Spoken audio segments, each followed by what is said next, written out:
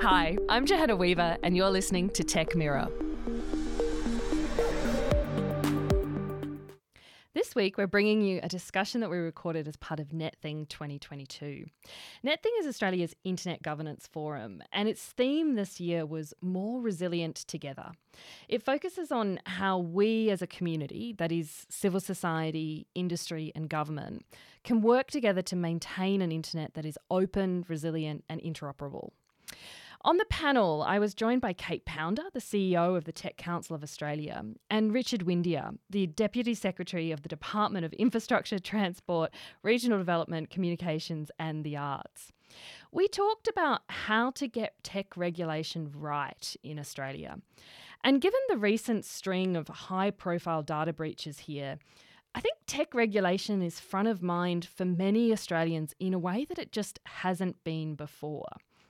And in our conversation, we talk about a report that the Tech Policy Design Centre released a few months back, Tending the Tech Ecosystem. And in this report, we flipped the question. Instead of asking what should be the tech regulations, we asked who should be the tech regulators. This report was informed by interviews with heads of Australian regulators, senior public servants, industry executives, and also a comparative study of how regulators are organising themselves in 14 jurisdictions globally. In the discussion we're bringing you today, we talk about some of the findings from the report, and we draw out Richard and Kate's views on many of these key issues. Kate and Richard, when we focus on how to design effective tech regulation, it's easy to lose sight of the objective of the regulation. So I really wanted to start our discussion today by asking each of you, what would Australia look like if we got tech regulation right? How would citizens, industry and government be impacted if we actually manage to create a tech ecosystem that is effectively regulated?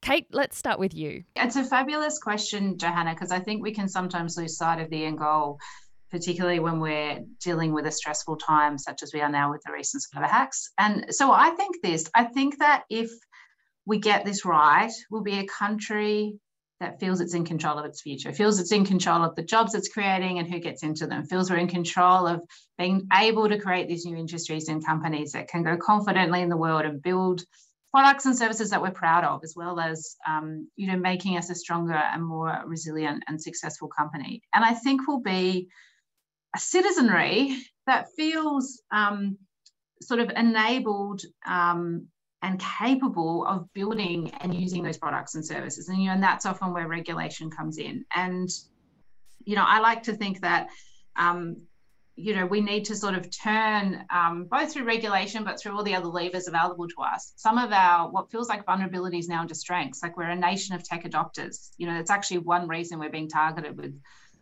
through these cyber hacks. But that should be our strength as well, right? Because technology can help keep us safe, both through the quality of the products that we're building and the services and websites that we're building, but also through the way we use technology, whether that's digital identity and credentials or simpler technologies like encryption and 2FA, to be helping us build a really resilient economy that's on the front foot. And that doesn't have to stop engaging with data and digital services because we feel that it's become a danger. So I think if we get the balance right, that's the kind of future we can have. Yeah, and I love that concept, Kate, of if we get tech regulation right, we're actually controlling Australia's future. So Richard, over to you to help us paint that vision. Well, I'll start by saying I really like the way Kate has presented it or described it, because I think that resonates with me. And in fact, the thing that I think was most telling in the way Kate described it is the first half of our answer didn't actually talk about tech at all. It talked about consumers and confidence and goods and services rather than tech. And I suppose the point I'd make, at one grandiose level, I would say if we get it right, then hopefully Australia's national interests are protected, consumers feel safe and markets work.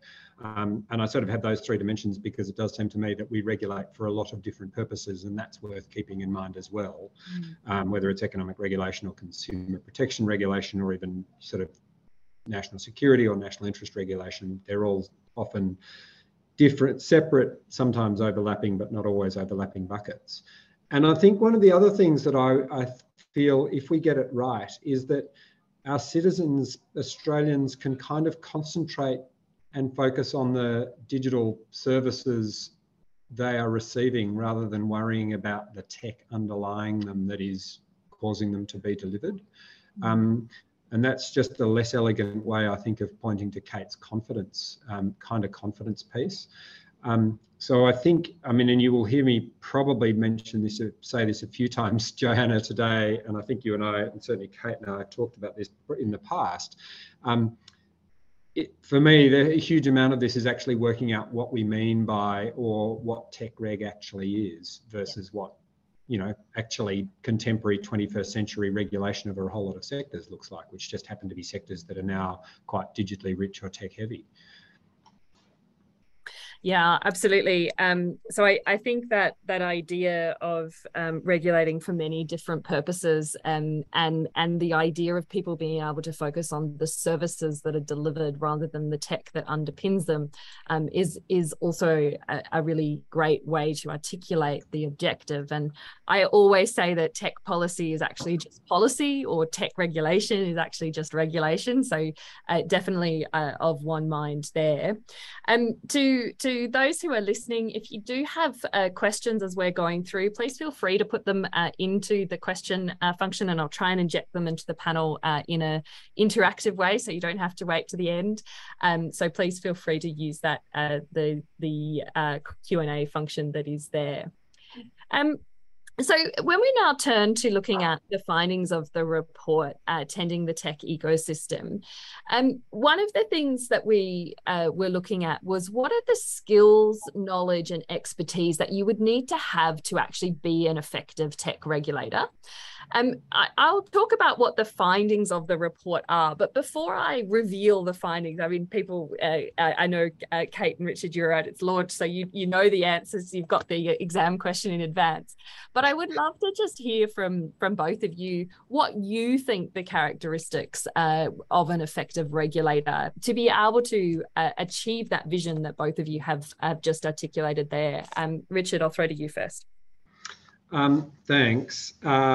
So again, I'll sort of pose a question back and then come to the question. But one of the things that went through my mind thinking about this is kind of what are the skills and attributes you want for a regulator versus what are the skills, you know, if we talk about a tech regulator, what are the regulatory skills you need as well as the tech skills you need?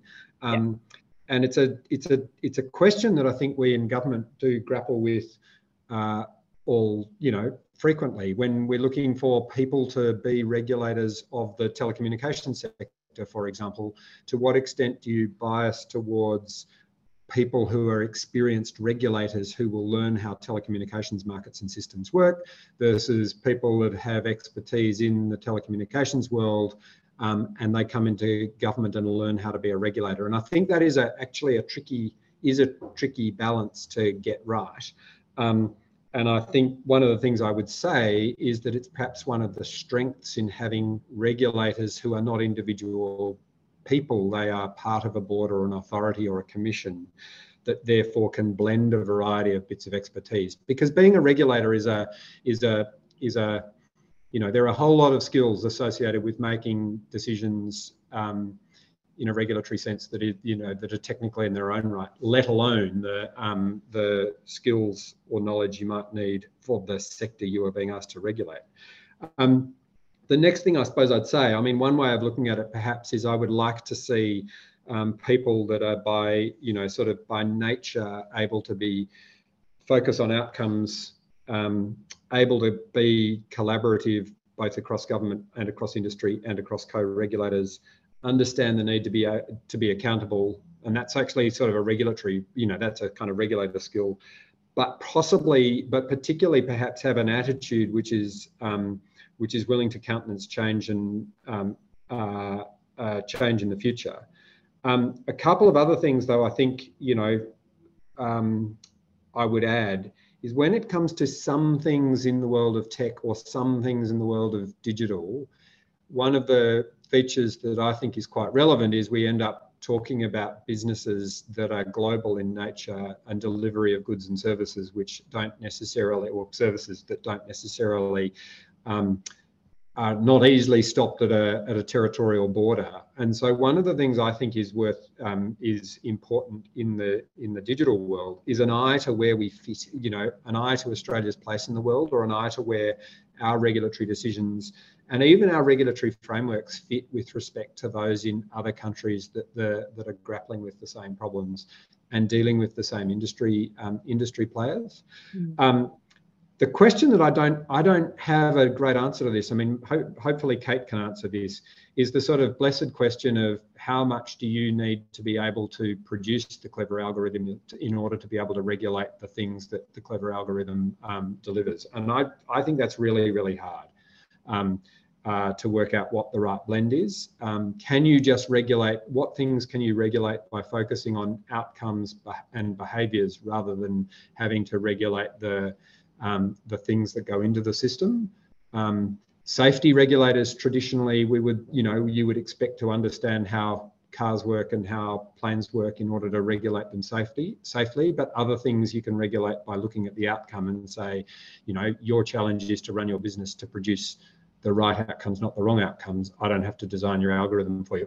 That's the piece that I think is tricky to know how to get right, because the challenge, and then the challenge is where do you find the people that that potentially tick all those boxes? Kate will have the answer. Thanks, Richard. So I will throw to Kate. These were some of the topics that were much discussed in the report as well, but I'll let Kate jump in before I speak to the report.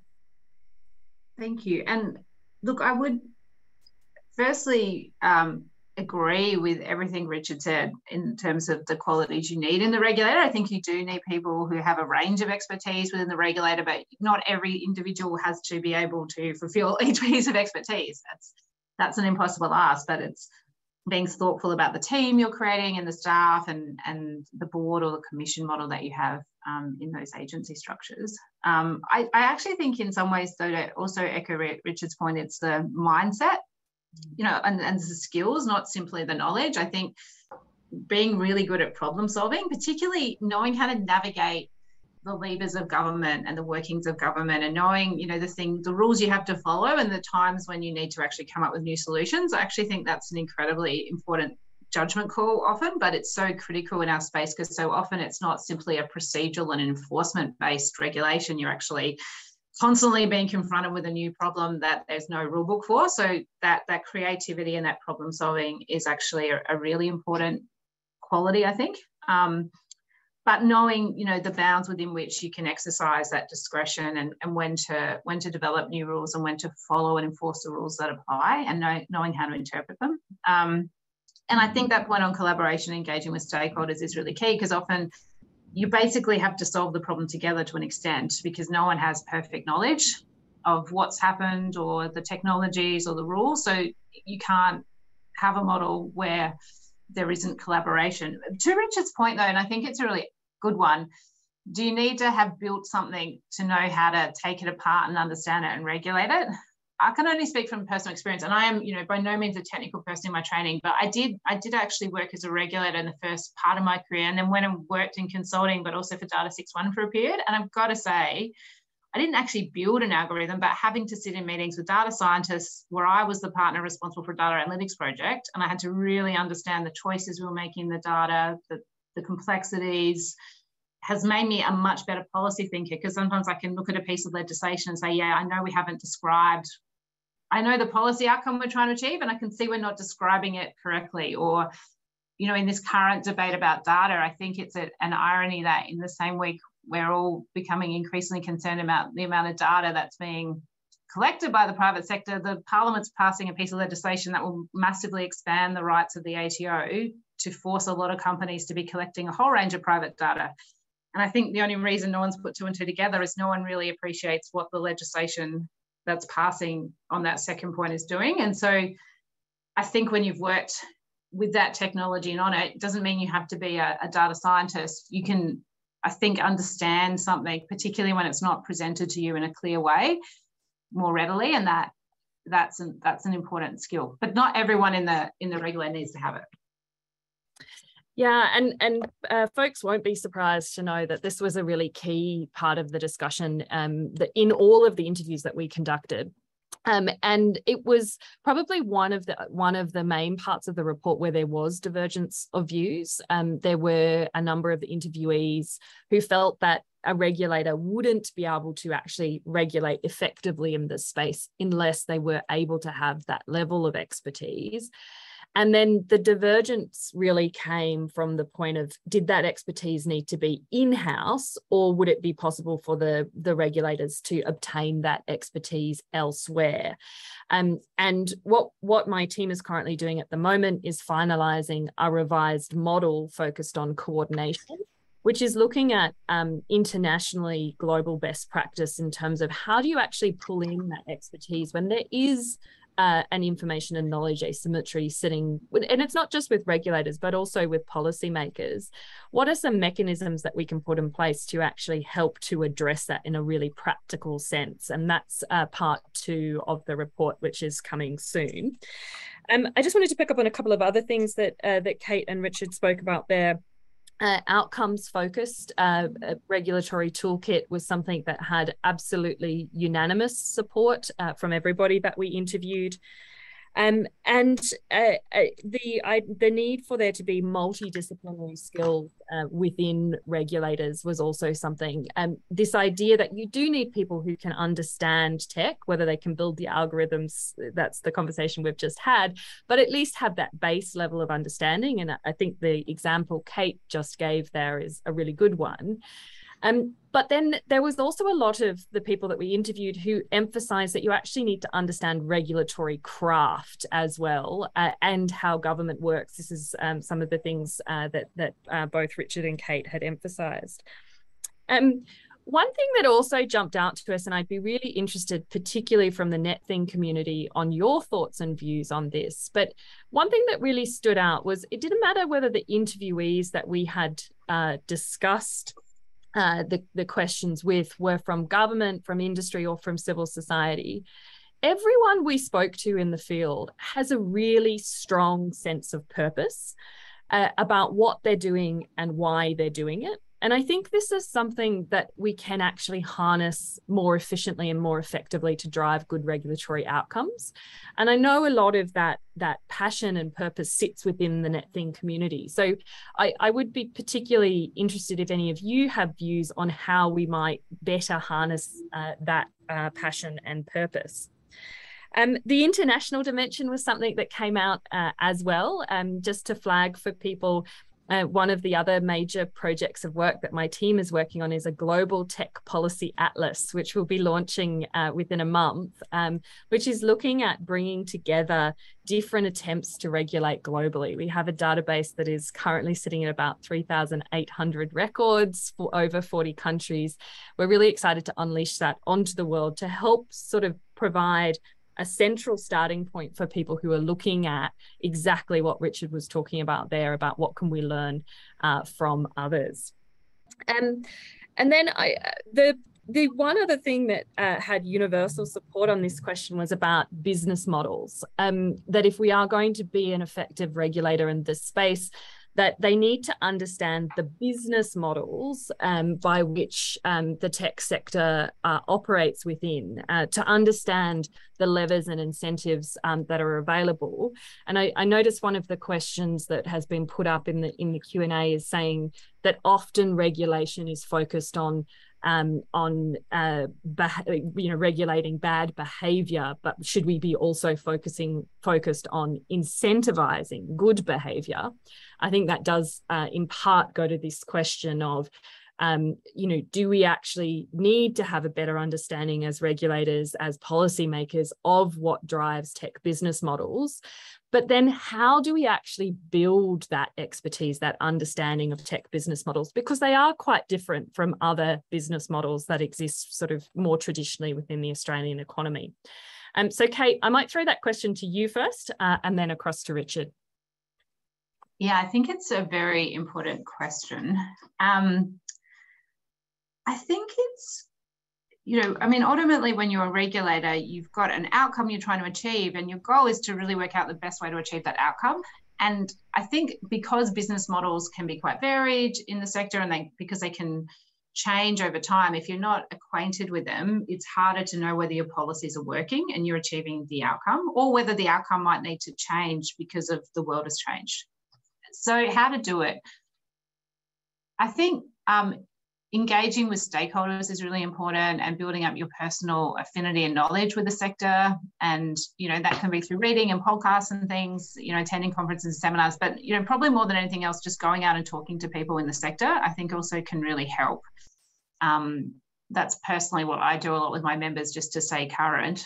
I think though it's also taking a step back, because if I can give you an example, the government at the moment has a critical industries list, effectively a critical tech list, but it's sort of defaulted sometimes to being the things you need to regulate to protect Australia. Whereas I think you can flip it around and also think about the things that can make our economy stronger. And, I've thought about thinking it like a regulatory offset model, or a budget offset model, where if say at the moment we're introducing visa screening for all of these industries and roles in them, which is it was legislated last year and we're putting it through. I'm like, why not? I mean, ministers also have direction powers about prioritising the types of industries or jobs that should be prioritised in the skills migration system. Why wouldn't we just issue a ministerial direction also prioritising processing roles in any of these critical tech industries? Because that will mitigate some of the impact of extra visa screening. And I think at the moment with the cybersecurity we're seeing, it's evidencing that when you have really deep skill shortages in software engineers and cybersecurity professionals across the economy, it actually becomes a real vulnerability. So we could sort of fix that problem by doing a sort of simultaneous ministerial direction that would both prioritise it, but also add this, important protective visa screening layer.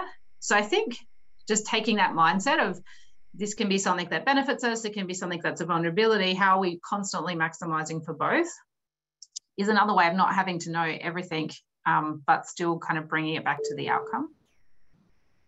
Yeah, I couldn't agree with you more about the critical tech list, Kate. I think often the focus is on protecting, and the thing that I would like to emphasize is that actually by promoting the industry, there is an element of protecting that can be built into it as well, so that it works both ways. Richard, from your perspective, do you find it difficult to understand the tech business models? What are the strategies that you and your department are using to gain that level of understanding, to understand the levers at your disposal? So, I mean, in some respects, it's exactly the same sorts of things that Kate was talking about. You do need to, I mean, what I'd say perhaps is to expand business models slightly to also understand whatever the digital equivalent of a supply chain is becomes the other part of it, it seems to me, because I think it's a question of making sure you know enough to be able to think about how incentives might or might not work, and to be able to work out what's the right place to focus your intervention, which might, be further up a chain, for example, rather than at the last consumer-facing endpoint potentially. So I think for me, there's both the sort of supply chain piece as well as the individual business model piece. Both are important to understand. And to be honest, I mean, it's not, as I say, it's not rocket science. You kind of do just have to make a concerted effort to be out talking to people. The key thing in a way is to do that in the quiet times. What's really hard to do is to kind of do that when you're in the process of trying to regulate, or when you're in the process of trying to write the law. It's easier to get, I mean, in fact, slightly going back to the last question, it's probably easier to get the regulated sector itself to help policymakers than it is to get them to help regulators, because you're not, there comes a point where you don't want to incriminate yourself with a regulator potentially, but there is, so sometimes we've got perhaps an advantage in the policy making world over a regulator, because people are happy to help and talk early to try and shape sensible legislative or regulatory frameworks that we've put in place. It's can be too late once the law's in place and the regulator's forced to enforce it, and it's complicated for regulators when there's an issue underway. So early engagement in the quiet times, I think, is key. A couple of other points I'd mention sort of related to this.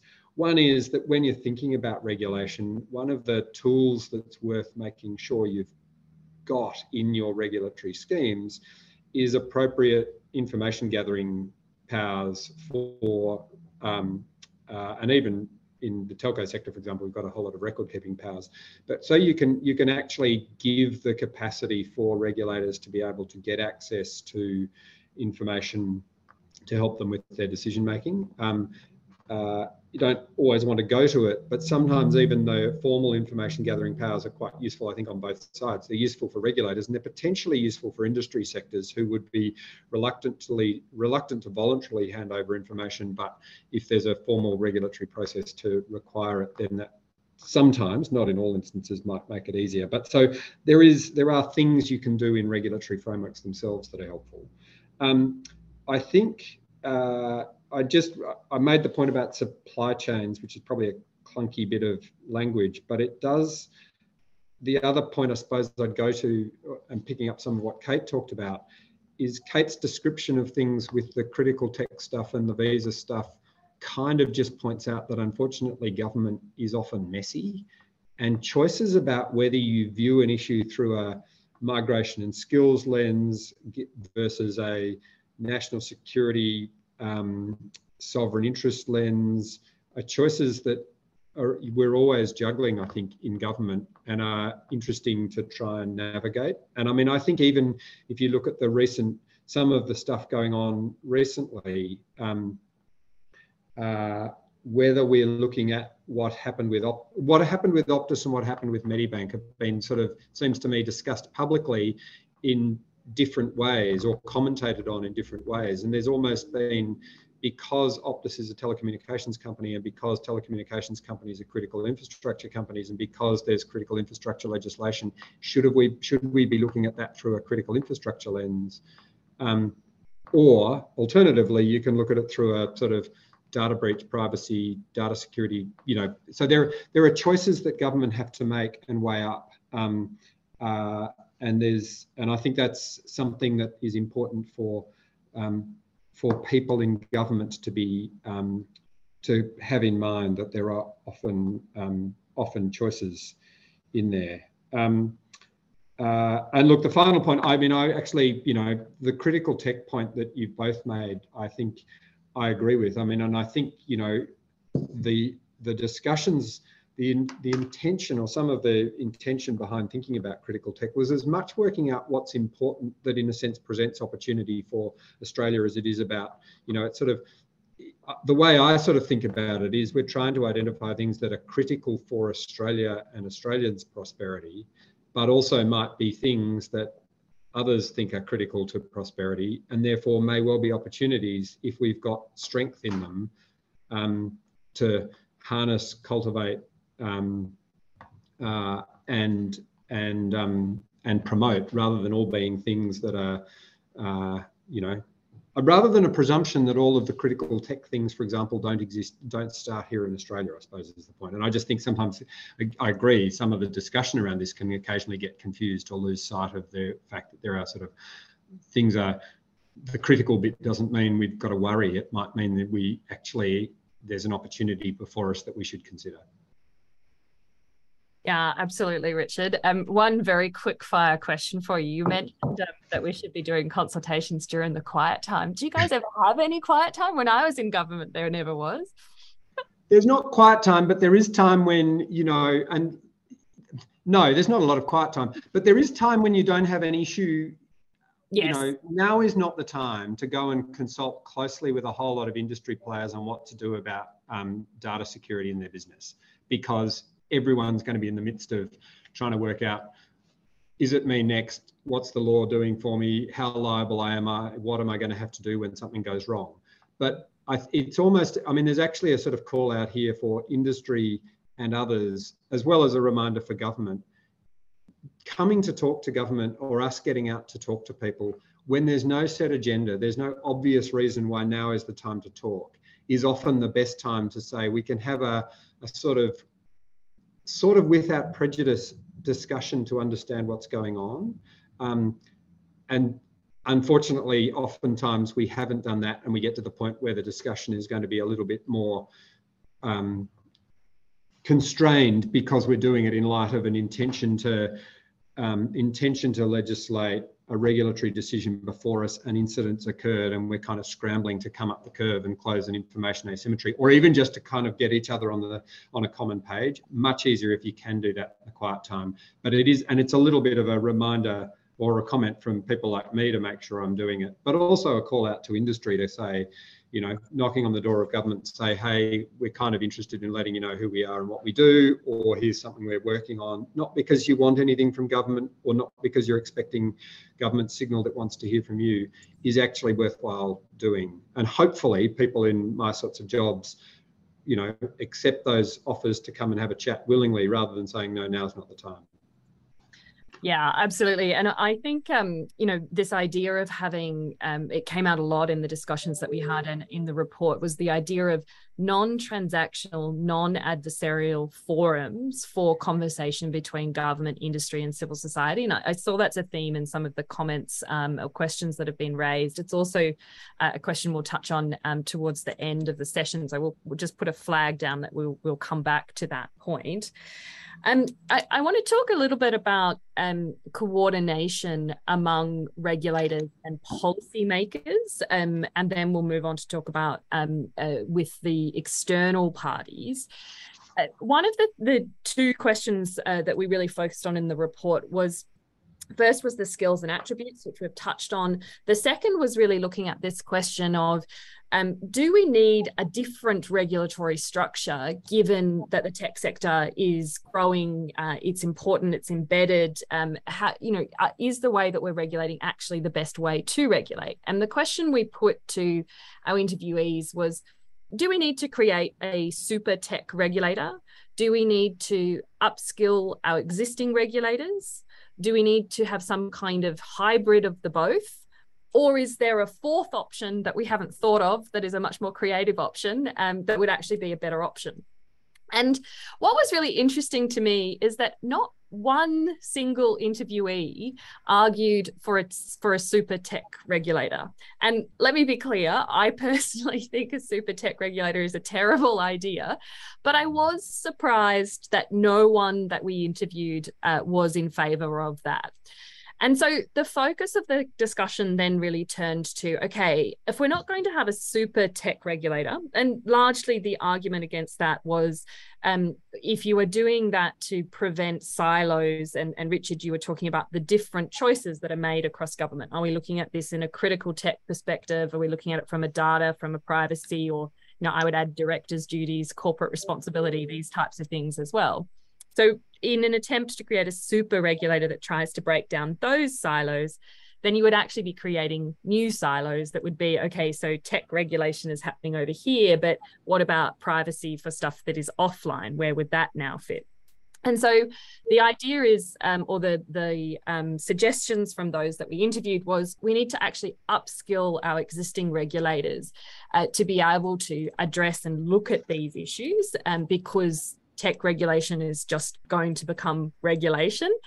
And then we also need to increase the coordination between regulators and, importantly, between regulators and policymakers. Because one of the interesting things that we heard from the regulators that we interviewed was that there is often a situation where regulations are developed by the policy agencies, and then given to the regulators to implement, and the regulators say, look, this is actually really hard. This is not implementable. And so how do we increase the coordination between the regulators and the policymakers? So, I mean, Kate, you prior to in a couple of lives ago, you worked within a regulatory environment. So you bring some experience to this as well. I'm interested in your thoughts on whether or not you agree that we need enhanced coordination among policymakers and regulators, and how do you think is the best way to go about facilitating that coordination and cooperation? And then we'll throw it to Richard. Yeah, thank you for this question. It's one I've spent a lot of time thinking about. And as you said, I don't think there's a perfect answer. I think that's the first thing. It's not one super regulator, not one model, right? Different models will work better for different regulators and departments and questions. I think that if I could, in some ways where I would start by solving this is working out what is the most important gap now, because there actually are a lot of regulators who are already in groups, already talking to each other and working with people. So what is the one gap that I think we haven't solved at the federal level? And I think that's around assurance, around the design of data regulation and programs, as well as more broadly AI.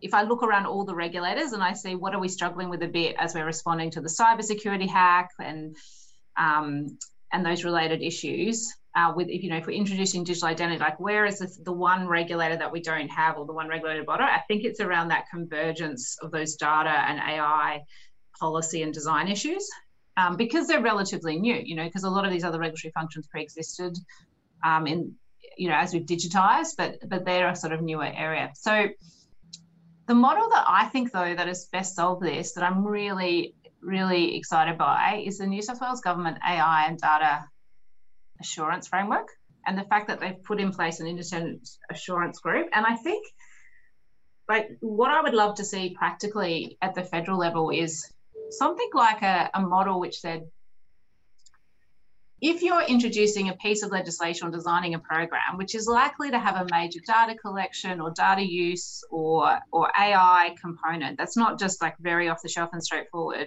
the first thing you need to do as you're thinking about this is a privacy impact assessment. So there might be multiple other assessments, but I think a PIA and even cybersecurity. And that should form part of that initial policy making. And then you don't, in some ways, have to go and reinvent new forums, because there are already processes for doing those kind of things. It's just we don't necessarily do them by default at that early policy stage. And I think what would be good to establish, though, is at the federal level, a similar independent expert group to assure data and AI regulation and programs and policies, because then again, it will create a model reasonably familiar to governments, but it's if anyone across the public service is working on these issues, you've now got a place where you can take your planned policy, your planned program, and you can get expert feedback on it. You can have a good framework, because the New South Wales framework includes privacy, security, fairness, transparency, a lot of those policy issues. And you can get that expert feedback at an early stage. And then as you're designing it, whether it's law, whether it's a program, you can similarly go back at different stage gates. And I think something like that would solve a lot of the current pain points, and would just be a really good starting point at the federal level. Thanks, Kate. We'll come back to that proposal as well. It's something that we have been focused on and doing a lot of work on. Before I respond to that specific point, I wanted to give Richard the opportunity to just talk about the need for greater coordination between policymakers and regulators. It's an age-old problem, and in a sense, it's a problem with it. There's another way it's described across government, which is for example, in another context, the relationship between policymakers and service delivery agencies, for example, where you have exactly the same thing. You've got well-intentioned people producing public policy ideas, resulting in new legislative frameworks that then are handed over to service delivery agencies to try and implement or explain to people, and they turn out to be much more complicated than you first thought. And we policymakers just haven't taken into account all the enormous variety of permutations and combinations that might be around. So, I mean, I think it's an age-old problem, and absolutely one that we need to kind of work on. And as Kate said, there isn't an easy answer to it. I think I think the sort of observation I would make is it's also worth thinking about, it's a combination of crisscrossing need for coordination. There's coordination between regulators across slightly different domains.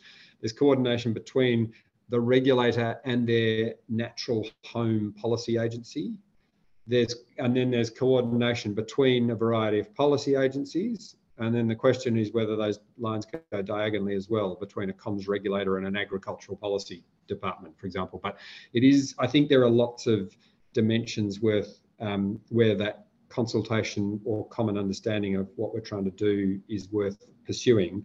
I mean, you know, the question that I think inevitably arises in this, I mean, I think your report sort of calls this out. You have to ask, it seems to me at some point you've got to ask the question, when you're looking at a fintech business, are you looking, when do you emphasize the fin and when do you emphasize the tech? Or when you're looking at an ag tech business, when do you emphasize the ag versus when do you emphasize the tech?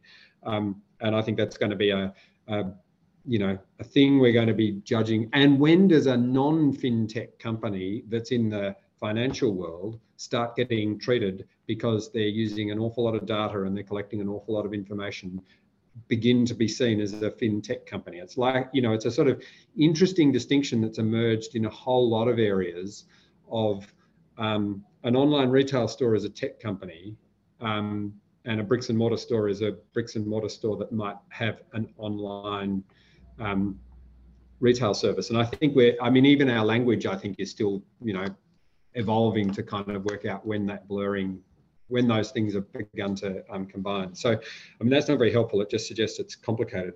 I would also say, though, it is worth making sure we don't overcomplicate the problem and assume absolutely everyone has to be constantly coordinating with everyone else. The spectrum of regulatory tasks and policy tasks is pretty broad and they don't all overlap. So, you know, consumer regulation, consumer protection regulation at one end and national interest regulation at the other, for example, don't have to collide all the time. But on the consumer protection front, there are lots of regulators that might have an interest.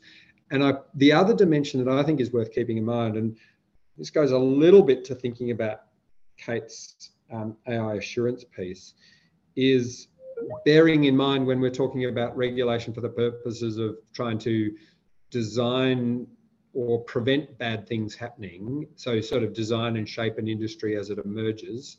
You know, at the most extreme end, that becomes systems where we license people to operate, versus regulations which are all about, you know, and the role of regulators to help shape industries emerge versus the role of regulators to sort of investigate, punish and fine people who have broken the law.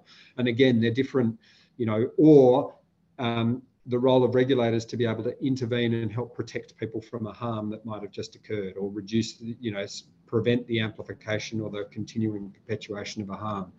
And I think all of those can be relevant in a sector. I mean, I see it in my world that is relevant if you think about online content. We've got a chunk of stuff designed to try and prevent certain types of content being made available.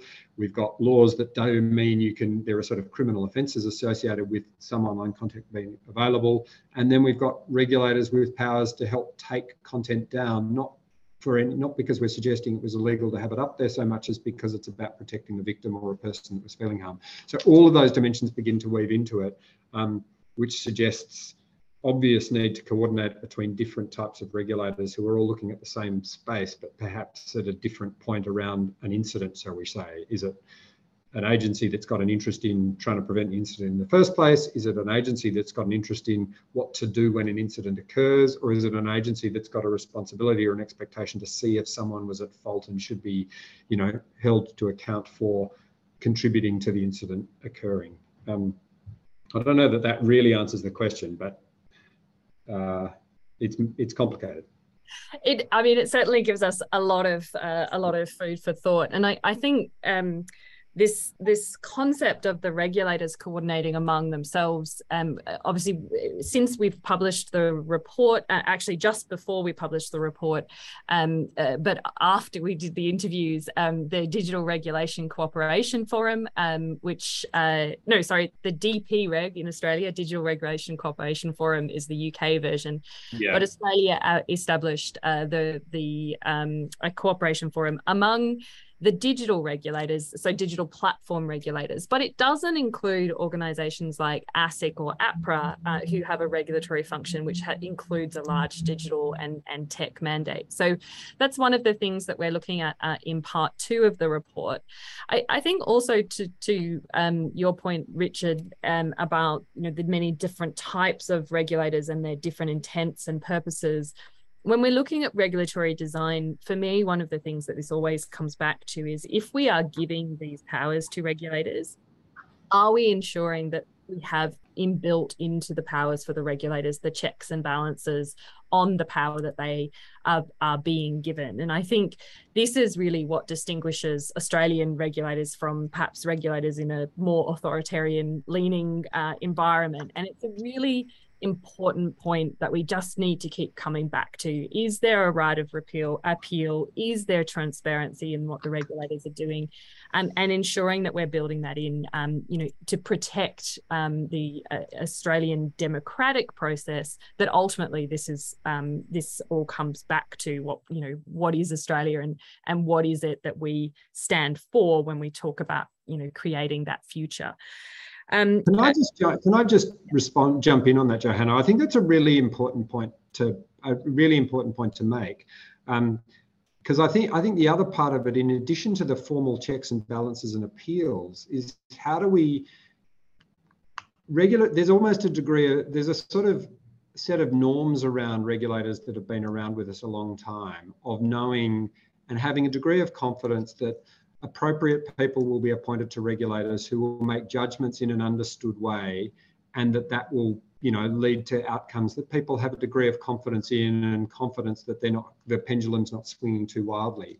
That's really hard to get that confidence early on. And so but it's also really hard to write black and white binary choice rules for things you haven't yet seen. So building enough trust and having confidence that we've written the laws, and we are also need to accept that the regulators will judge reasonableness reasonably, it's tough, because from a business perspective, you'd be saying, well, this is all a little bit uncertain here. I don't know quite how a regulator's going to respond to incident X, or what their view of reasonable might look like.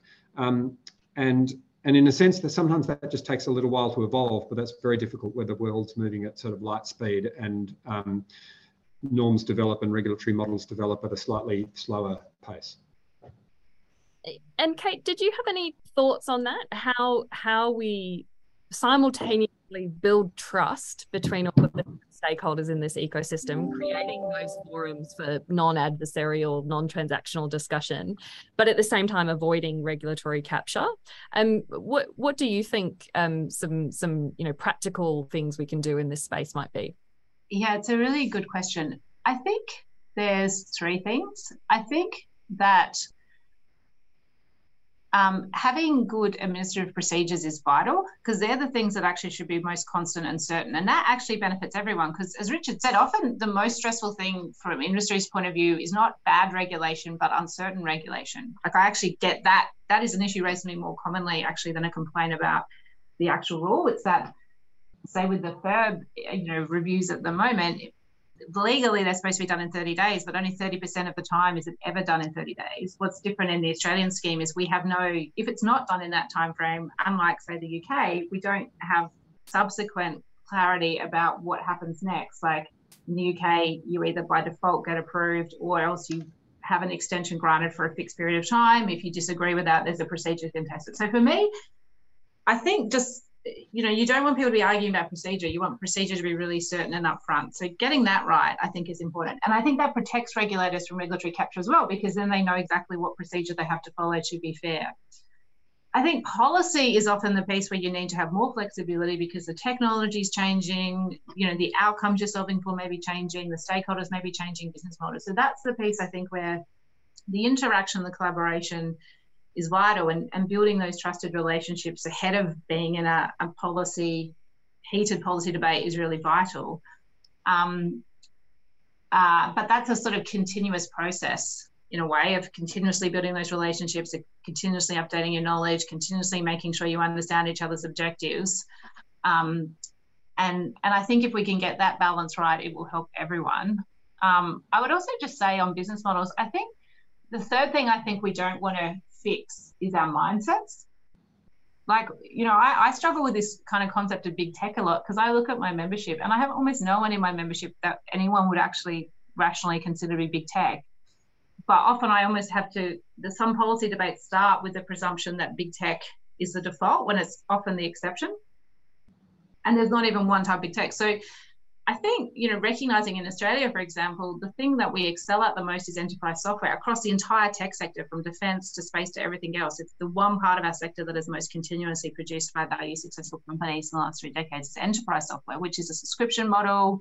It's usually very, in the nicest possible way, very boring. You're doing accounting software and payroll software. It's a very, very different culture to the one that people think of with big tech. And it has vastly different incentives, because if your customers are paying a fee for your service, the last thing you want to do is misuse their data, because the first thing they'll do is cancel their subscription. So it's an existential threat to your business when you're not managing these issues well. So I think, having that open mindset, and not, industry not making presumptions about regulators, but regulators not making presumptions about industry, is also really important to get the policy right. But then having that procedure fixed and certain and clear up front just gives everyone good parameters as they engage.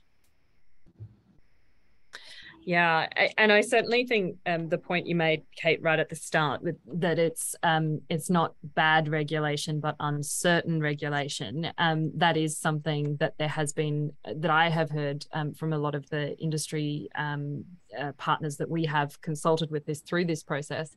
I think bad regulation is probably often a focus of civil society, and wanting to make sure that we are getting good regulation. And I don't mean to imply that you would ever condone bad regulation either, but it's an interesting way that the focus differs between industry, government, and consumers, or NGO and those types of organisations. I think the other important thing on that is the difference between bad regulation is one thing, which is very different from bad regulatory outcomes. And I think, to Kate's point, the idea of certainty, I sort of scribbled down as you were talking, it seems to me trust in a regulator kind of requires maturity on both sides, a degree of consistency, a degree of explicability of decisions, a degree of a willingness to exercise proportionality. But the key thing is, it doesn't mean agreement. So it doesn't ultimately mean the industry and the regulators have to see eye to eye. That's in a sense where you avoid the capture. So yeah, I think it's boring process. Getting boring process right, as Kate says, not to argue about it, is really critical. Yeah. Kate, do you want to jump in? If we're allowed to agree this time, Richard, then I do agree on that. Without suggesting there's any regulatory capture.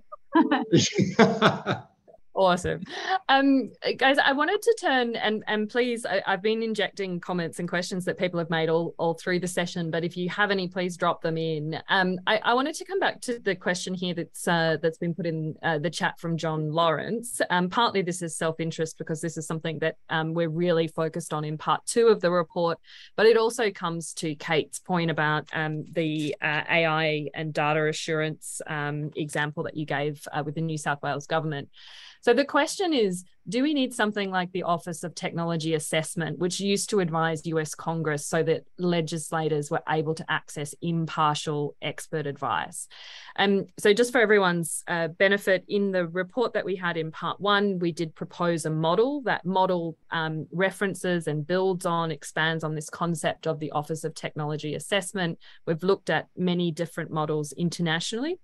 And one of the things we'll be proposing in part 2 of the report is a model that builds on many of these elements, but also we've heard loud and clear from the people that we have consulted in the second round that we shouldn't just be creating new organisations for the sake of new organisations. So we're really trying to blend together the existing structures that we have to bring together ideas like this concept, Kate, of the AI and data assurance, but access to experts, increasing participation of civil society, consumers.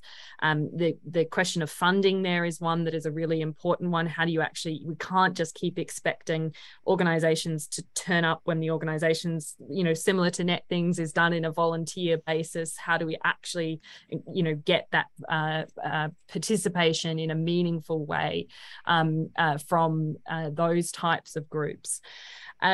So to the both of you, is there anything you think when, the tech assessment model didn't work, it ultimately failed and was wrapped up in the US.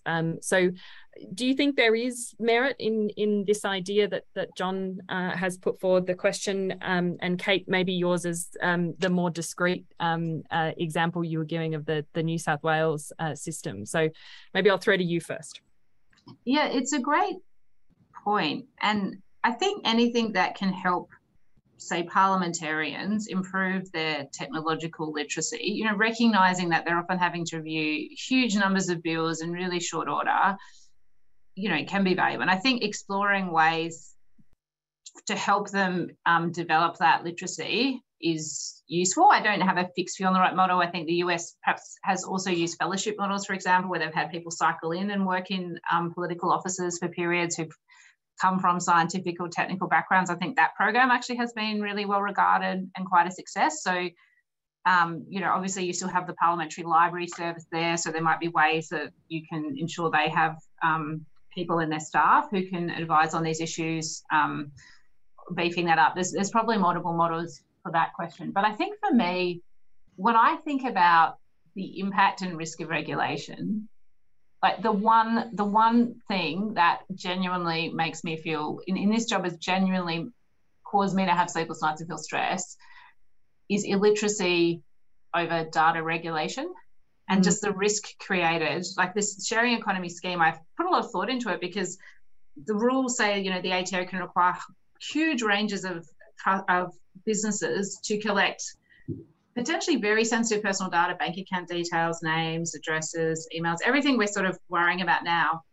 Lots of businesses who've never collected this before pass it on to the ATO every 6 months, and that the ATO might use this data to connect those data sets to other data sets they already hold to help them assess a person's individual tax liability and then pre-populate their tax form. This is how they've told me it's a use case. And as someone who worked in Dublin before I came to this role, everything about that model has every single red flag going off for me on data governance, because that's such a sensitive use case. You're calculating a tax bill liability, and we know tax bills are a big trigger for bankruptcy. So you're pre-populating in a form, so no one knows, how it was calculated. So there's just a whole set of issues from an AI perspective around that use case.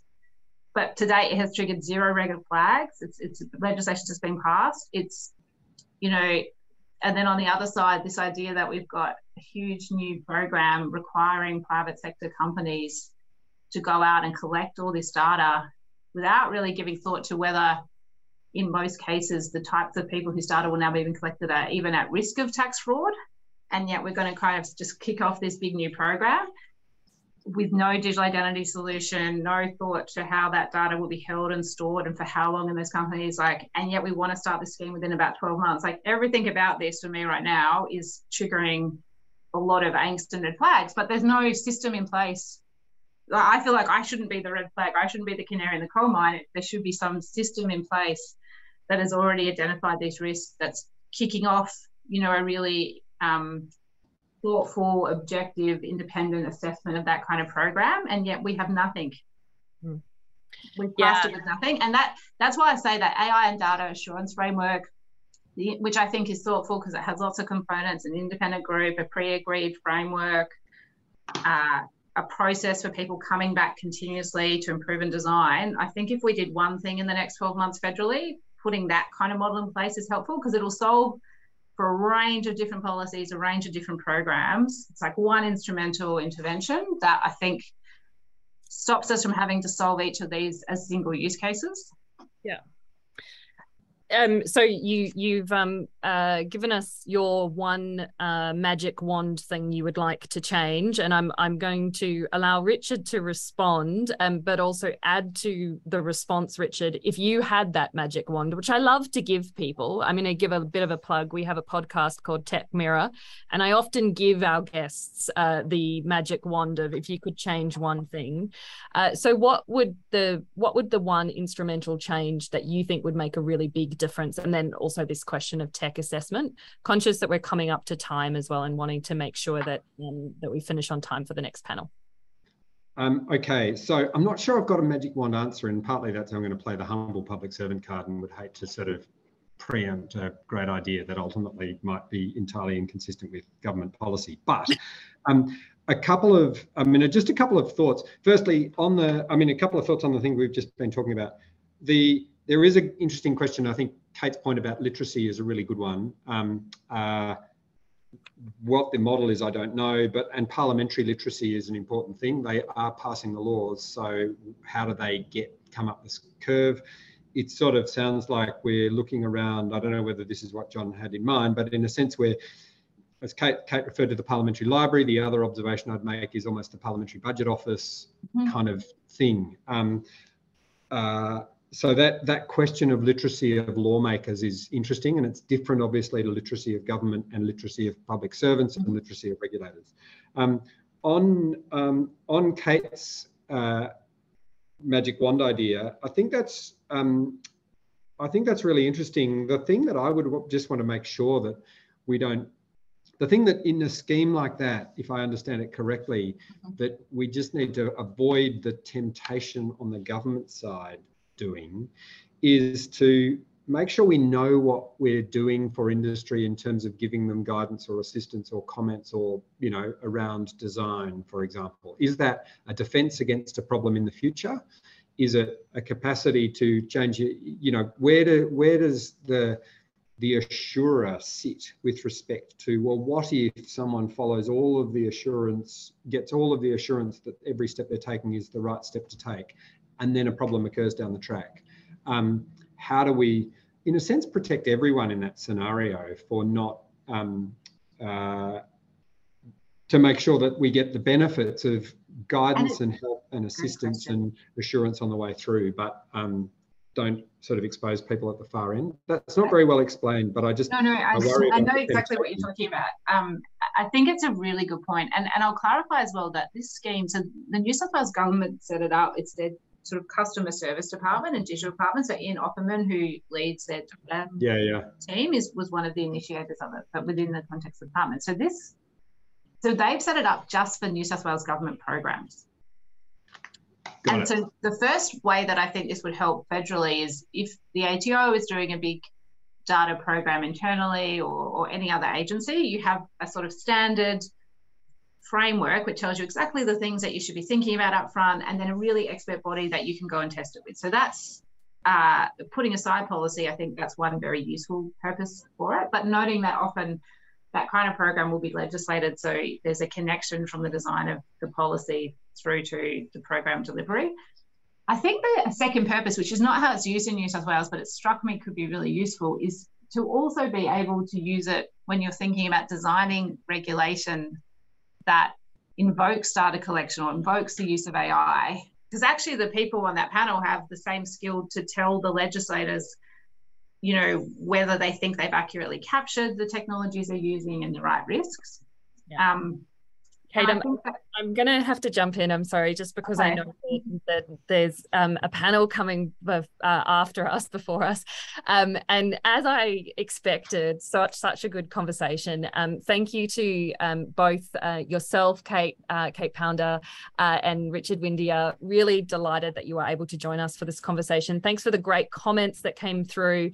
Couldn't agree with you more about the need for the connection between education of the tech providers, ethics, regulation. This is actually the mission of my centre, the Tech Policy Design Centre.